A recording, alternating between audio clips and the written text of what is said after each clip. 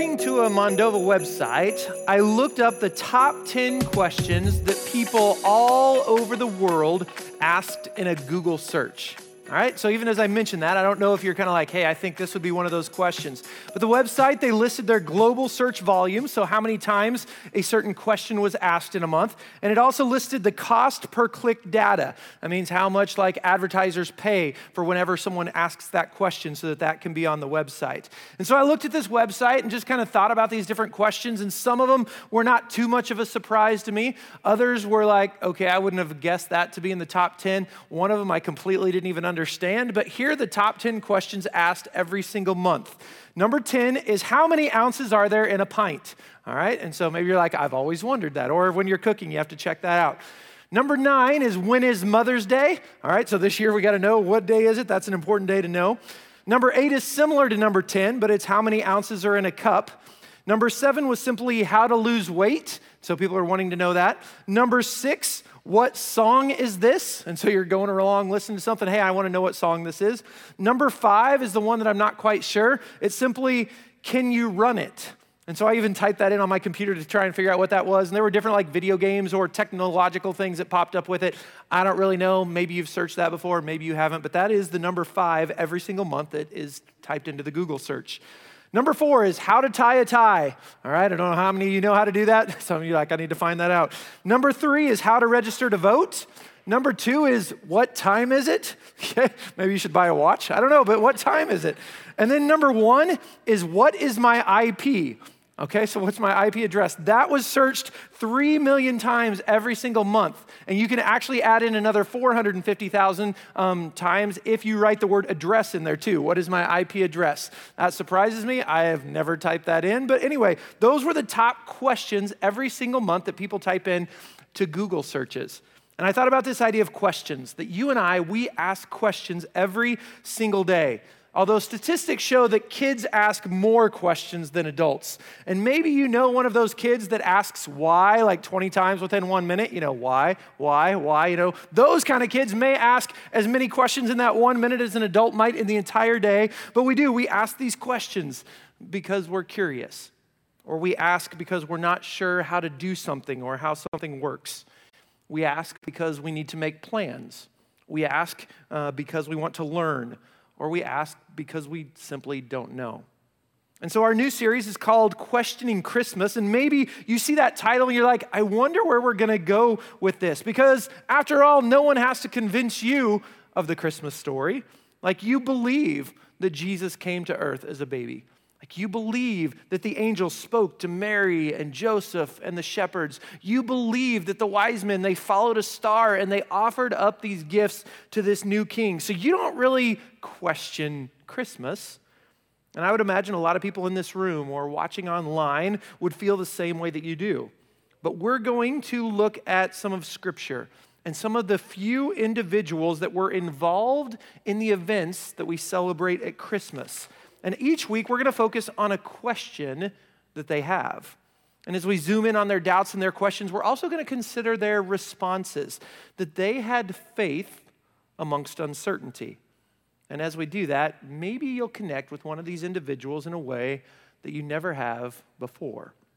And so if you have your Bibles or devices, open up to Luke chapter 1, all right? Luke chapter 1 is where we're going to be today. We're going to look at a man named Zechariah. And a lot of people may not include him in their Christmas story since he wasn't there at the birth of Jesus. However, Luke includes Zechariah in his gospel because God weaves his story right along with the story of Mary and Joseph. And so if you don't know how they weave together, well, you're in the perfect place to learn. And so we're in Luke chapter 1. We're going to read verses 5 through 7 and then just continue on and see what God's got in store for us today. And so starting at chapter 1, verse 5, it says this. In the time of Herod, king of Judea, there was a priest named Zechariah who belonged to the priestly division of Abijah. His wife Elizabeth was also a descendant of Aaron. Both of them were righteous in the sight of God, observing all the Lord's commands and decrees blamelessly. But they were childless because Elizabeth was not able to conceive, and they were both very old. So it starts off talking about in the time of Herod. This is Herod the Great, who politically, he was a huge success, but his family was a mess. In fact, he had 10 wives, and eventually his favorite wife, he has her killed. And later he regrets that decision, and so he has some of his servants dress like her and walk along like the hallways calling out her name.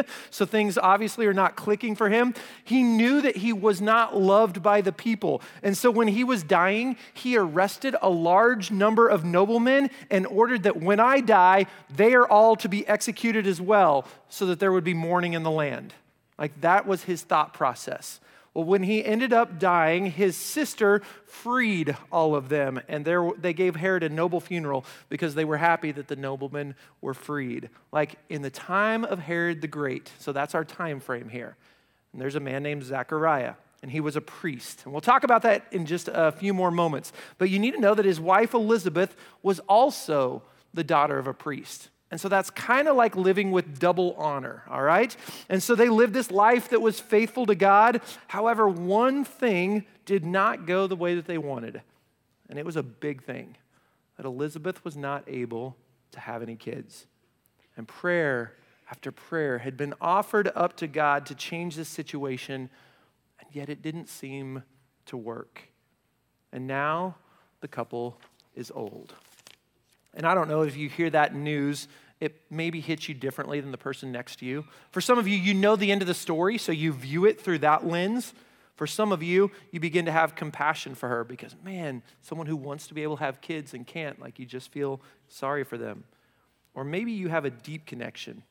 If you and your spouse have not been able to have kids, like you feel their pain, their struggle, that can continue to remain like time and time again and remind you of that situation that you're in.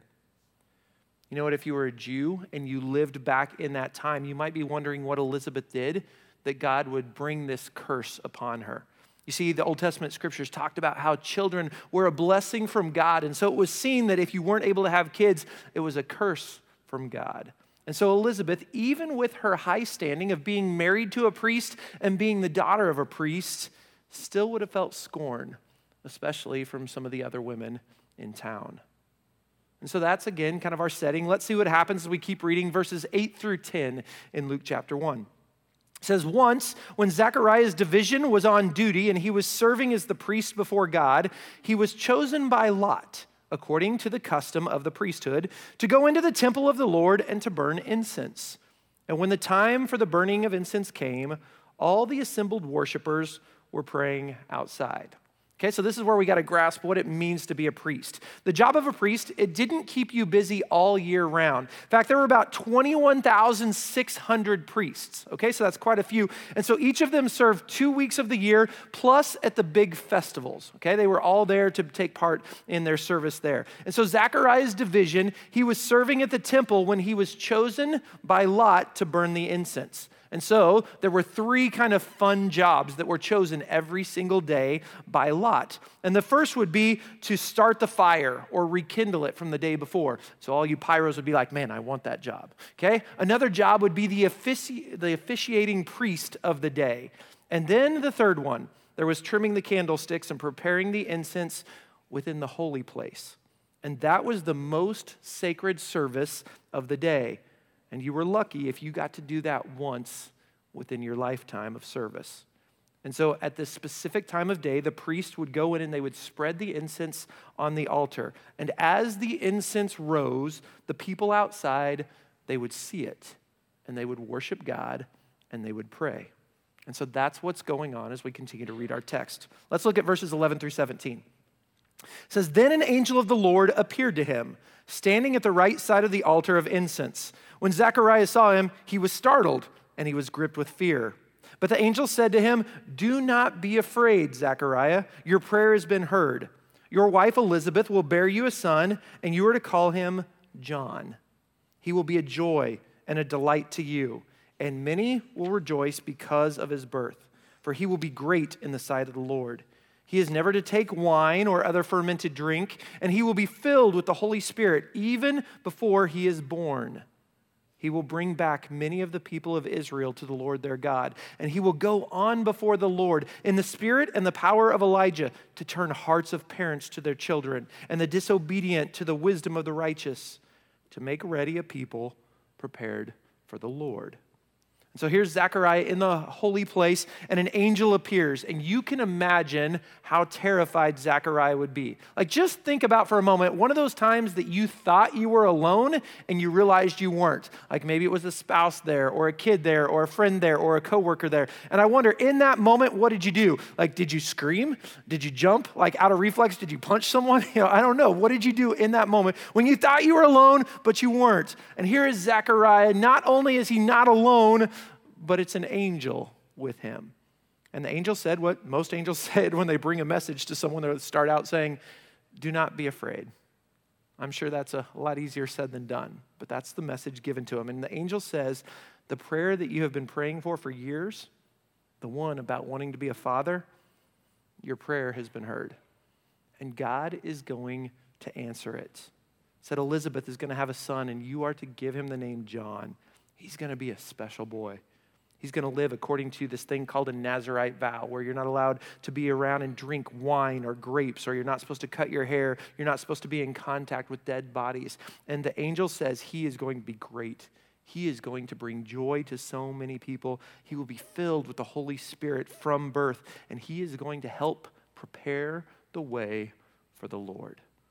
That's what your son is going to do. That is quite a message.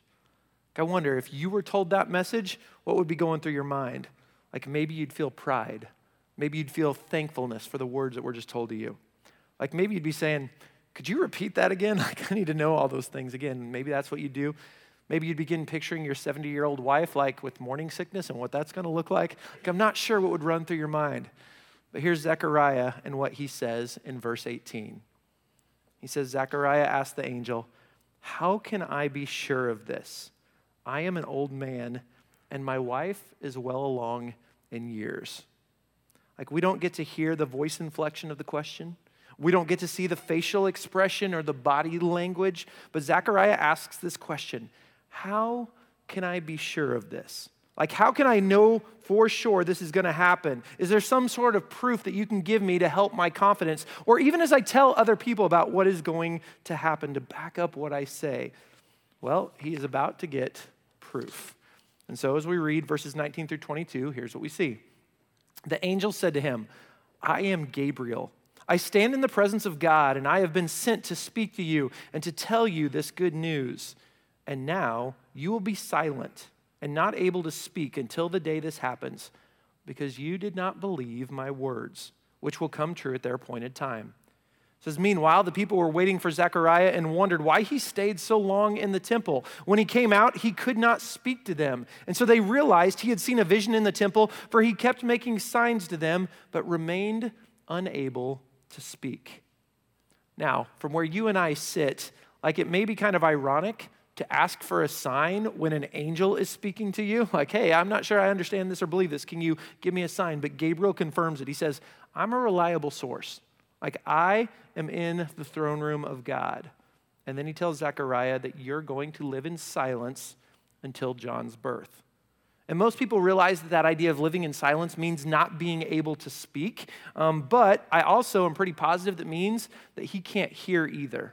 The reason I would tell you that is in Luke chapter 1, verse 62, we're told that people are making signs to him. If you can hear, you don't have to make signs to someone. So I think that as he's living in silence, he's not able to speak and he's not able to hear. And so he's now going to live in silence over the next few months.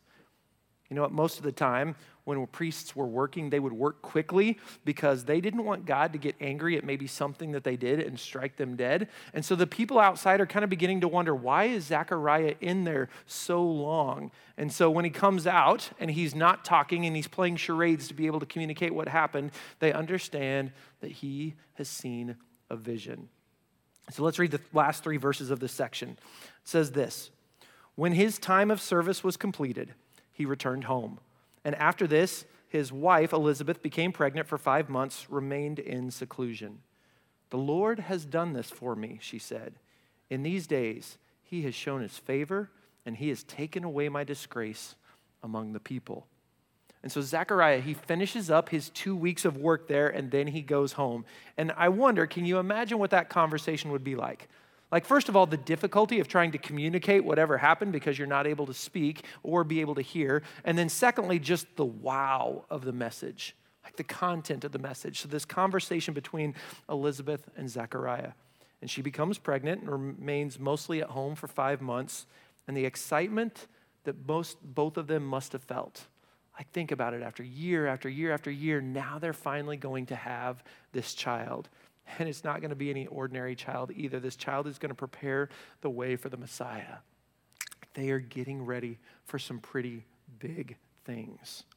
And so the rest of the story can actually be found in Luke chapter 1, verses 57 through 80. And you can read about how 9 months go by and John is born. And friends and family and neighbors, they're all excited for them. But Zechariah, he still can't speak, even though John has been born. And on the 8th day, it's time for them to circumcise him and to technically give him the name. And the priests, they're going to name this boy Zechariah, after his father, to keep his name in the family. But Elizabeth, she speaks up and she says, no, we have to name him John. And all the people are like, no way. And they begin to try to convince her otherwise. And when they see that she's not budging, they go and they talk to John. They're like, hey, or not John, to Zechariah. And they're like, what are we going to name this son? And he says, give me a tablet. All right, he says, I need a tablet. And so they bring it to him and he writes on this tablet, his name is John.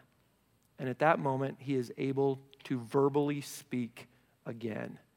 And he begins by praising God. And people realize that God is going to do something special with this boy named John. Zechariah, he knows that part of John's purpose is to prepare the way for Mary's baby, for the Son of God. And Zechariah prophesies in those verses, and he says, the Messiah, he is coming. He's coming to save his people, but in a much different way than people think. He's not going to lead this revolution against Rome, but he's going to free all of us from sin and from eternal death. And those are the events that we're looking at today that surround Zechariah. But the question that we're specifically looking at is, how can I be sure of this? Now, you have to know, this isn't the first time that anyone in Scripture has actually asked God for a sign. Like you could go back to Genesis chapter 15, and Abram, he's told, you will have a son, even though you're older, and I'm going to give you all this land. And he asked, well, how can I know that I'm going to gain possession of all of this? You can go to Exodus chapter 4, and God is talking with Moses. And God says, you're going to go speak to the Israelites. You're going to go speak to Pharaoh. And Moses says, yeah, but what if they don't believe me or listen to me? Can I have some sort of sign? In the book of Judges, chapter 6, we read about Gideon where God says, I am going to use you to lead my people. And it's interesting because he says, hey, can I have a sign? And so the angel there actually causes fire to consume this meat and this bread that he has prepared. And so Gideon knows. But now it's time to go into battle, and Gideon's still not quite sure. He's like, how about another sign? What if I have my fleece here and I put it out overnight, and I would like for the ground to be dry, but the fleece to be wet. And if that happens, I'll know that, yep, this is what I'm supposed to do. And in the morning he wakes up and he wrings out the fleece. It is so wet, but the ground is dry. And so you think, okay, he's ready to do it. Except he's like, okay, one more time, except let's do it the other way. How about the ground be really wet, but the fleece dry? And so God does it yet one more time. And so finally, Gideon is ready to go into battle. As you can see, people have been asking for a sign, for some sort of confidence for a long time. And so I wonder, have you ever been trying to follow what God is asking you to do, but you felt like you needed to know just a little bit more of the information before making a decision or before obeying? Or maybe you didn't need it, but man, it certainly would be helpful for you to be able to take that next step. You believe that God can do it, but you still wrestle with certain doubts. You know, preparing for this sermon, one of the other sermons that I read, it said that it's not a sin to struggle with doubt, but it's a sin to choose unbelief. Okay, it's not a sin to have doubts because you're working through things, but if I land on this idea of unbelief, that's where God says that's not right. And so Zechariah, he has this moment of doubt. I mean, years of seemingly no answers to prayer about a child, and criticism, or at least looks from other people. And in a moment where he is focused on serving God, this message comes that changes his life. Like, that is a lot to wrap your brain around. But if you look, his question doesn't center around God, if you can really do this. The question really is all about him being able to know, how can I know this? How can I have proof that this is going to happen? And so even looking at that question, I wonder, how do you connect? Like, how can I be sure? How can I know? Maybe for you, it's, how can I know if this job is the right one to take? Or how can I know which decision is going to make the biggest impact upon my children? How can I know if this is the person that I should marry? Or how can I know if working on my struggling marriage is really worth it? God, how can I know if this pregnancy is going to go full term? How can I know if you want me to serve this person? How can I know if this person will accept my apology or accept my forgiveness? How can I know that, God, you're going to provide for me if I give my tithe faithfully? God, how can I know that you are still good with everything that has happened in my life? Like, how can I know the words in the Bible, they're really true? How can I know that Jesus died on the cross? How can I know all of this is real? How can I know?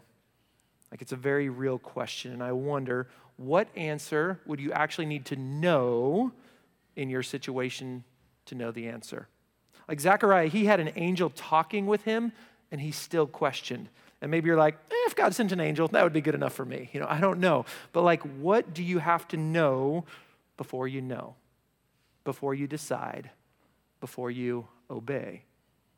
In Mark chapter 9, Jesus comes in contact with a father. And this father, he has a son that has an evil spirit in him that continually throws him on the ground, that makes him gnash his teeth, that makes him foam at the mouth. And this spirit has been within this boy for years. And when talking to Jesus, the father says the spirit has sometimes even thrown him into a fire or thrown him into water to try and kill him. And the father says, if you can do anything, please help us. Can you imagine the father's heart breaking for his son time and time again when all he wants to do is be able to help him? And so now he comes to Jesus and he says, can you do anything? And Jesus responds by saying, if you can, like, everything is possible for him who believes. And the text tells us that immediately, without thinking, the father says, I do believe. Help me overcome my unbelief.